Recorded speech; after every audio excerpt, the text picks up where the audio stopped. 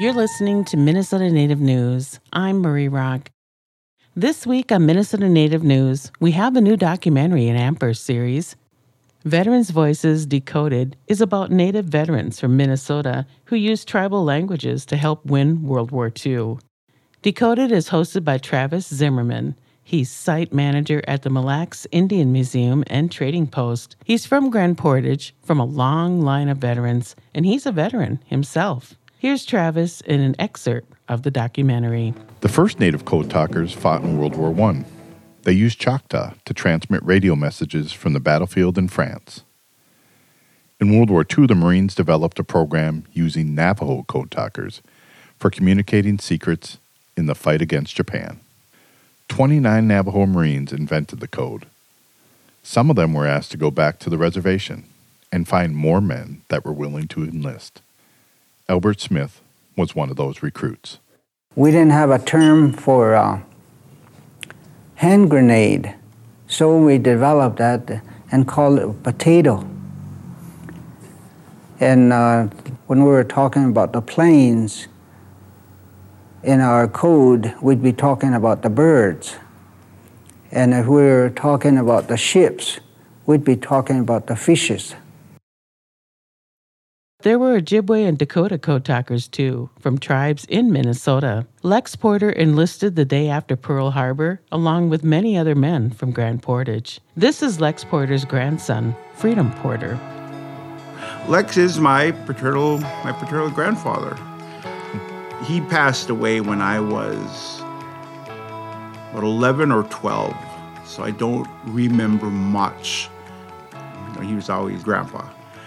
The last memory I have of him, I ran into him at the Mille Lacs powwow.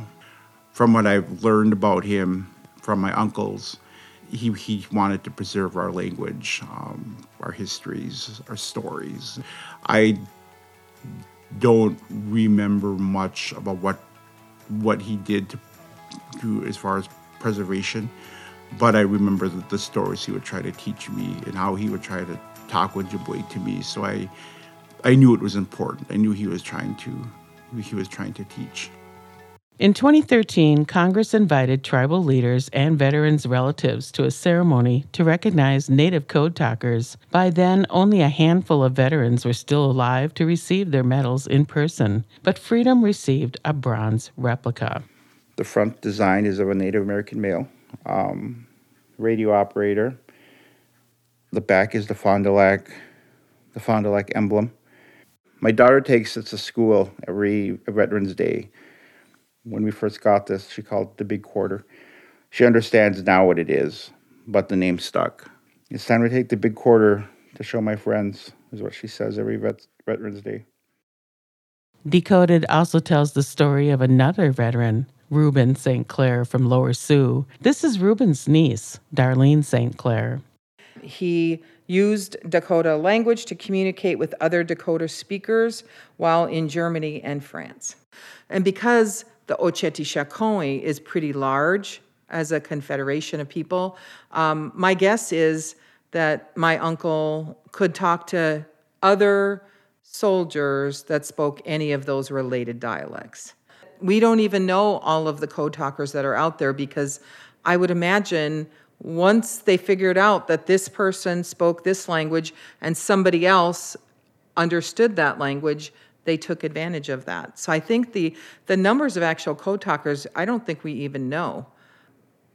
It would only be the stories of those veterans of what they shared. And I don't know that they always shared this. We are grateful to Reuben St. Clair and Lex Porter for their service, and we're glad that their relatives are helping tell the Code Talker story. You can listen to the whole documentary at minnesotanativenews.org.